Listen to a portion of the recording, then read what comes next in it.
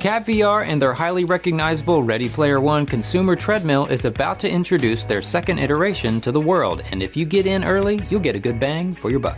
As a Quest 2 user, my first question was, will this work in standalone mode rather than the current PC VR setup that it has with the first treadmill? And the team at Cat got back to me with a promising response. Even though the Quest platform has been closed off to external peripherals, the team at Cat VR believe they have found a way to achieve it, and Quest 2 support is now in development. So fingers crossed, we will soon be running and jumping in the Quest version of Bone Lab with our actual legs. To use the treadmill, you'll rep a pair of custom sneakers while wearing a harness and standing on a frictionless platform, allowing you to infinitely move about virtually in a fixed space physically. So you can run, walk, jump, and crouch in this free locomotion-supported device. The two new models will be up for pre-order on Kickstarter, the Catwalk C2 and the C2 Plus. Both improve upon version 1 with cutting down latency to 10 milliseconds, a new mode for sitting, and their newly designed shoes. Embedded with an optical sensor in the sole, the new kicks allow for customization for friction, so you can choose your level of comfort for virtual movement. This sensor allows for a one-to-one mapping of any foot movement in full 360 degrees.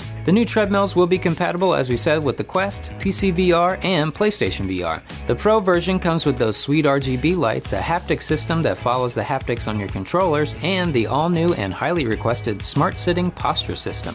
The C2 Plus can automatically detect when you are going into a seated position, locking the system in place until you later stand up. Going further with this feature, there are added vehicle simulation modes letting you feel like you're in a heavy airplane or a lighter weighted car. The Kickstarter campaign launches for these May 13th with an early bird price of $698 plus shipping and handling. I'll put the link down below, and if you had one of these, what's the first game you were playing with it?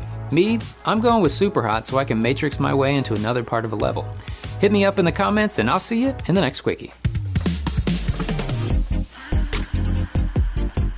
Let's get the party started. Party hard. Party.